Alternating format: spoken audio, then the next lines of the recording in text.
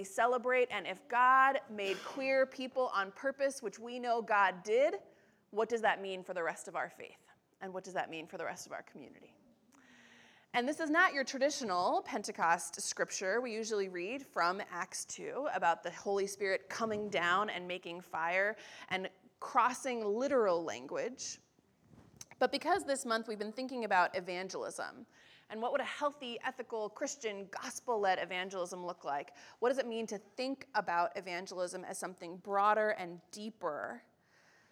I wanted to stretch us a little bit and do Acts 17 today, to think about the ways in which the Holy Spirit enables us not just to speak new languages in the way that God did on Pentecost, but in the way that God invites us to speak new languages of culture and person and intimacy every day, if we truly put ourselves into relationship with both people who are different from us and allow them to tell us in their own words who they are. And so to start that conversation, I want to play you a little video. These are two queer deaf artists, Niall DeMarco and Chella Mann, and they're going to teach you some signs. And for the benefit of our folks who listen to the podcast or are visually impaired, I'm going to do a little narration of the closed captions. So.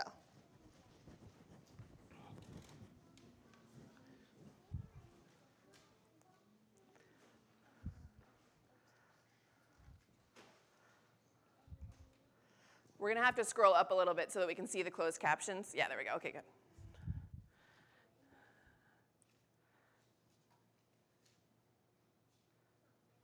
Oh, can we go back to the beginning? I think it went a couple seconds in. Okay, good. Oh, good. There we go. Hi, my name is Chella Mann. Chella. And I'm Niall DeMarco. What are we doing today? Teaching signs, queer signs. Often, many of you have asked to learn some of these signs, so we decided to get together and teach you some. Exactly. You ready? Just to let you know, we might be giving you a pop quiz. Charming smile. Maybe at the end. I'm watching you.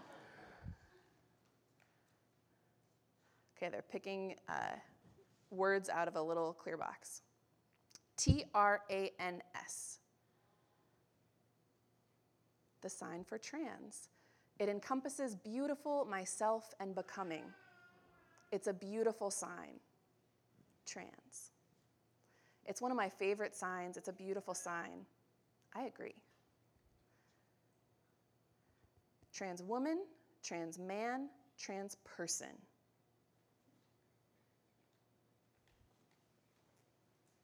The sign for gay.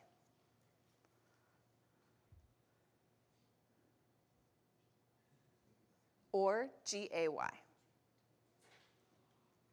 B-I. The sign for bisexual is abbreviated and spelled using the letters B-I. Bisexual. And we're going to post this on Facebook later for you guys who are trying to learn them. I see you, don't worry. L-E-S-B-I-A-N. Lesbian. Just make sure your index finger is on your chin like this. It has a totally different meaning if you move it up like this, so don't do that. Sign lesbian like this, it's better. Be careful. Fun sign. Drag queen or queen. The sign is drag. You can have a lot of fun with that sign. You can sign it with one hand or use two hands. Yeah, and really show the fullness of the hair. Drag queen. Yeah. Q-U-E-E-R. Queer. It's like a rainbow. Queer. It's beautiful. I think we have one more. I want to give you an example of something. Yeah. Intersex. Every day we see new words come into use in ASL, so it's always tough to have new signs ready each time. And we don't feel right to just invent new signs. Instead, we want to let the deaf community watching this video create their own sign that would be the best fit. Yeah, there's so many new words. Have fun with it. Right. And really, there's no one right sign that would be fitting for everyone. Exactly. Signs like fluid. True. Like anything, it's a spectrum. Spectrum. Cello learns the new word spectrum. Everything's a spectrum, including signs. Hope to see you signing soon. Okay. Yay that video. So we'll post that somewhere where everybody can find it. I think it's a great video for a number of reasons. One is that it's interesting, right, to see people making language in real time, that there is a word that no one has made a sign for yet, and so the community gets to decide together, how are we going to meet this need? How are we going to describe this human experience that our language did not yet have words for? I think it also points out the difficulty, not just of when someone doesn't speak your language, but when they don't speak your language, right? What would have happened on the day of Pentecost is that someone in that group of disciples would have been empowered by the Holy Spirit to begin speaking in American Sign Language. If someone in the room, or Aramaic Sign Language, I suppose, if someone in that crowd spoke that language, and they would have been empowered to say the words they were saying about Jesus to that crowd in the languages that they spoke.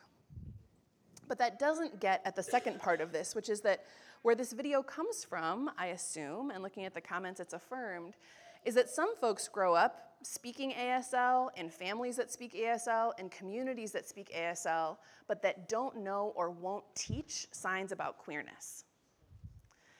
And if that's who you are, if that's who you are, and if that's your community, not being able to speak the language of queer experience and identity is just as much an assault on the soul as someone not being able to speak the literal language that you speak each day.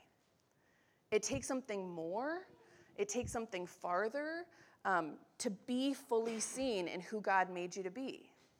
It takes a cultural language, as well as the kinds of languages that we learn to speak with one another every day. It takes a reaching out, and it takes a making. I imagine that there have been a lot of intersex people who have been speaking ASL for a lot of generations.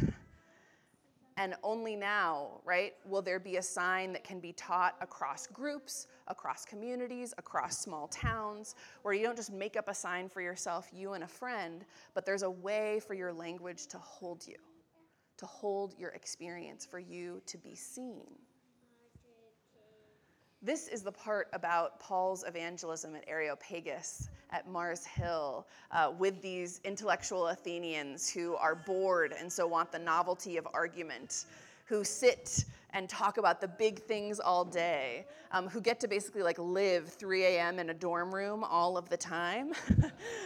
This is what I appreciate about what Paul is doing in this scripture, is that Paul isn't just speaking Greek.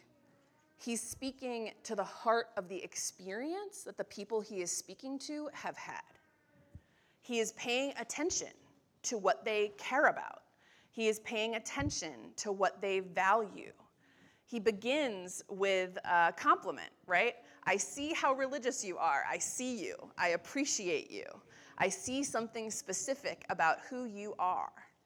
And he begins to try and speak to it and speak about it. He obviously has a different idea about what's going on than they do. But honestly, his honesty is a part of what I appreciate about the way that Paul talks to new communities. He doesn't talk until he's been asked, right? He's not a sort of, I will preach at you whether or not you're in the mood, whether or not it's the time. He's been asked to give this public speech. And after he makes his offer, here's Jesus, what do you think? Most people say no. And so he goes away with the people who have said yes to have a deeper, further conversation. For most people, the resurrection is a little bit too much. It's a little bit too weird. It's a little bit too strange. But he's clear, right? You should get on board with Jesus. I think you need to repent and change your life. He's honest about what he has found in who Jesus is, what he has found in who God is, and that he thinks it's for everybody, and that he wants everybody to be able to get on board. And that honesty, I think, is a value in a community where so often there's deceit around religious and faith commitments.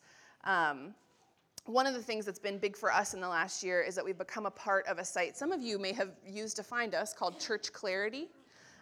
You may or may not be familiar with it, but Church Clarity came out of the experience of folks walking into churches that said, we are welcoming, but it turned out what they meant was, we will meet the very, very low bar of not physically ejecting you from pews and nothing more, right? And it turns out that for a lot of people, that's not the bar we're looking for, right? That's not the bar we're looking for. We're looking for a church that will marry us, that will let us lead the worship band, that will let us preach, that will ordain us. But what I appreciate is that Church Clarity is about, as long as you're honest, you're good. If you're honest about the fact that some people can get married here and some people can't, that's how you should be. If you're honest about the fact that some people can lead here and some people can't, that's how it should be. They do the same thing for women in leadership. If you're honest about the fact that you believe women should not be pastors, great. The only thing we object to is when people aren't clear. When they put people in a situation to get tricked into something that they haven't signed up for.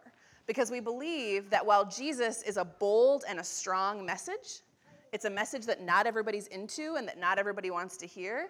It's a message that's clear. Jesus doesn't lie about who he is or what he's about, and we shouldn't either. So I really appreciate that about what Paul does here. That he is appreciative of the people before him, that he sees them as creations of God, even though they don't agree with him about theology or what the universe is. He sees in them gifts and potential in this statue they have made, and then he's honest about where he differs from them. And then for those who aren't into it, they go off, and for those who are into it, he has a little bit of a deeper conversation. But he's doing something that I think all of us need to do, which has to do with this resurrection that so freaks the Athenians out, right? Paul is saying like a lot of what seemed to me could be scandalous stuff at the beginning of this sermon that he gives to the people of Areopagus. He's like somewhat arrogantly like naming their gods for them and telling them what their statues mean and telling them who they are and what they should be about. But they listen through that, right? They're like, all right, fine, we'll give it a chance. Let's see what this guy has to say. Maybe he has some answers to some questions we've been asking. When they're done is when he starts to talk about a God who takes on a body. A God who takes on a body, who lives a human life, who dies a human death and is resurrected. That's the part that freaks them out. Because I think that's the part that actually freaks all of us out, including the ones who have bought in. That God might be the kind of God who knows our fleshly life. That God might be the kind of God who knows what it is to be embodied. To have a life, to have a death, to have a resurrection, to have fear, to have hunger, to have pain, to have joy, to have intimacy. That God might be the kind of God who lives that instead of rejecting it as some kind of test to see whether we can do well. Is a scary idea. Because I think most of us, in part because of training and in part because life is hard, resist our own embodiment and the embodiment of others. We resist the lives we've been given that are particular and painful and awesome, because living in a body, it turns out, is hard.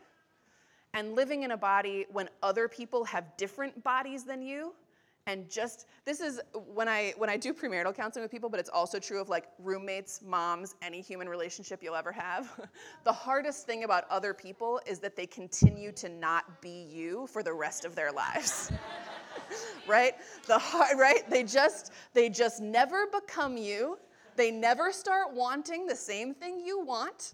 They never start agreeing with everything you say. It never happens, no matter how hard you want it and no matter how long you try. Other people continue to be other people. with other bodies and other fleshes that embody other knowledges about who God is.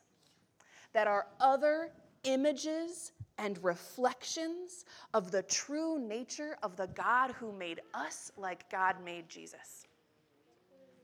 And so the hard thing about other people is that they never become us.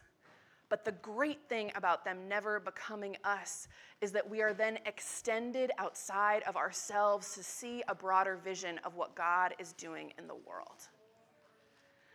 And if we're going to be Christians, if we're going to be evangelists, if we're going to be engaged in outreach in a way that really cares about other people and their salvation, it has to be a way of evangelism that cares about their enfleshment and not just their thoughts and feelings and beliefs that they assent to. It has to be a kind of evangelism that cares about what happens to people, whether or not they ever become a part of our church, because they're still reflections of the image of God. They are still bodies that are a part of the body of Christ, whether or not they're ever down with our thing. And it has to be a kind of evangelism that cares about people's material circumstances as much as it cares about the state and the comfort and the calm of their souls. I have been reminded of this many times this week. This was not initially supposed to be a justice sermon, right? We try and balance a little bit at Urban Village, sort of internal, external, justice, spiritual reflection, and growth over time. But this week has demanded that this be a justice sermon because it turns out the world is always demanding that of us. Turns out the world is always demanding that of us. I find it, we've talked about this before, I find it hard to say out loud because I find it hard to continue to acknowledge and believe that this is happening. But we have concentration camps at our border right now. That's what's happening. That's what's happening in our name. That's what's happening in the name of all Americans, but also in the name of Christians in particular. We are jailing children, killing trans people at the border right now. That is what is happening. And we can't turn away if we're going to call ourselves Christians. Because it turns out if we're Christians, all souls are our soul, and all flesh is our flesh, and all flesh is the flesh of the Jesus who saved us. And so if we believe in salvation, that means we cannot wait, and we cannot go silent if what is happening at the border is happening. We must make known that there has to be a different way. For me, that has meant, and I offer these to you if there are other things this has meant for you, RAICES Texas, RAICES, is an organization that is providing legal help to reunite families and to stop some of the biggest human rights abuses at the border. I am donating to them. I am calling my senators and my congresspeople, and I am saying, this should be the first thing you think about when you wake up in the morning, because we can't think about other things until this is cared for. And a particular place of change that some of us in this room may have, not all of us, is that many of the children who have been taken away from their families are being placed with evangelical adoption agencies and families, right? And I believe that many of these families believe that they are doing the right thing. They are caring for an unaccompanied child, and they are currently fostering. But here's what's going to happen. Because our government took no care to track whose children were whose or where they went, many of these children are going to get called uncared for or children with no parents soon, unless those foster families and the rest of us insist that we will not let that happen. If you know any of these foster families, if you know any of these agencies, many of which are in the state of Illinois and the state of Michigan, you must say to your friends, you must write letters to these agencies. It is your responsibility, if one of these kids is in your house, to write down literally everything they say about their families and their prior experience, and never stop looking for their families, and never stop looking for their parents. That's one that you don't hear about often in the news because it's a small percentage, but it's one where we might have the power to make a difference because this is our community, right? Christians are our community that others don't have. And there's another place where if we're going to be evangelists of the gospel, a more local place, if we're going to be evangelists of the gospel, where we must have integrity to who Jesus is and to who God is this week, which is, it's Pride Month, right? Which means many of us might go out a lot anyway, but you're going to be invited to go out a lot more this particular month, and you're probably going to be invited to go to East Lakeview a lot, also known as Boys Town. Although it is not only boys who go there, and it is not only boys who are the queer community, right? And a couple things have happened in the last week in East Lakeview that have actually been happening for decades, which are racist incidents at bars and record stores where Black queer people are being kicked out, told not to come back, or where comments are being made about rap or R&B music that are actually about saying we know who we want here, and it's not Black and brown people, right? That's what that means.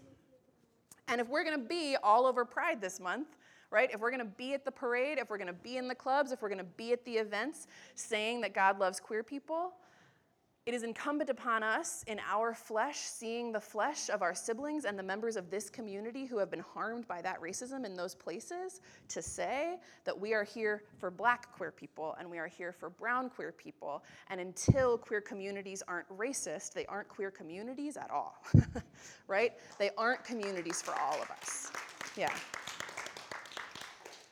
And those are places where, as we do this outreach, we are also a part of now, if any of you guys want to get involved, a team that's working on specific action steps with the businesses of Lakeview to ensure that they think about what it means to be actively welcoming when it comes to race, to be actively non-racist as much as they think about what it means to be in a queer community. And giving them action steps to take towards that, giving them steps to turn around, right? These bar owners, we're meeting with them, right? What can you do next? What can you do? How can you make amends? Because that's the Christian thing to do. So if we're going to call ourselves evangelists, we must call ourselves people of the flesh, people who care about the whole of what Christ is, and people who speak in the cultural language as well as the literal language that matters to people. People who go out to every person we meet and say first, not here's my thing, but what is your thing? What are you about? What is the empty space or the unnamed statue in your life that by asking you about it, I can learn more about the fullness of who God is and what the body of Christ is? And how will that change who I am in the world and who I am in my faith? So let's go out and be those kinds of evangelists, taking from Paul what we can learn, even as we might have fought with him late into the night in the Agora about other stuff that he may have said. And let's go love the world as a world that is full of bodies like ours. Always other, always different, and always in that, able to teach us and be with us a new and holy body of Christ, empowered by the Pentecost of the Holy Spirit to become one once again, to become just, to become merciful, to become beloved once again, no matter how hard it might seem to us right now. Let us follow that call. Amen.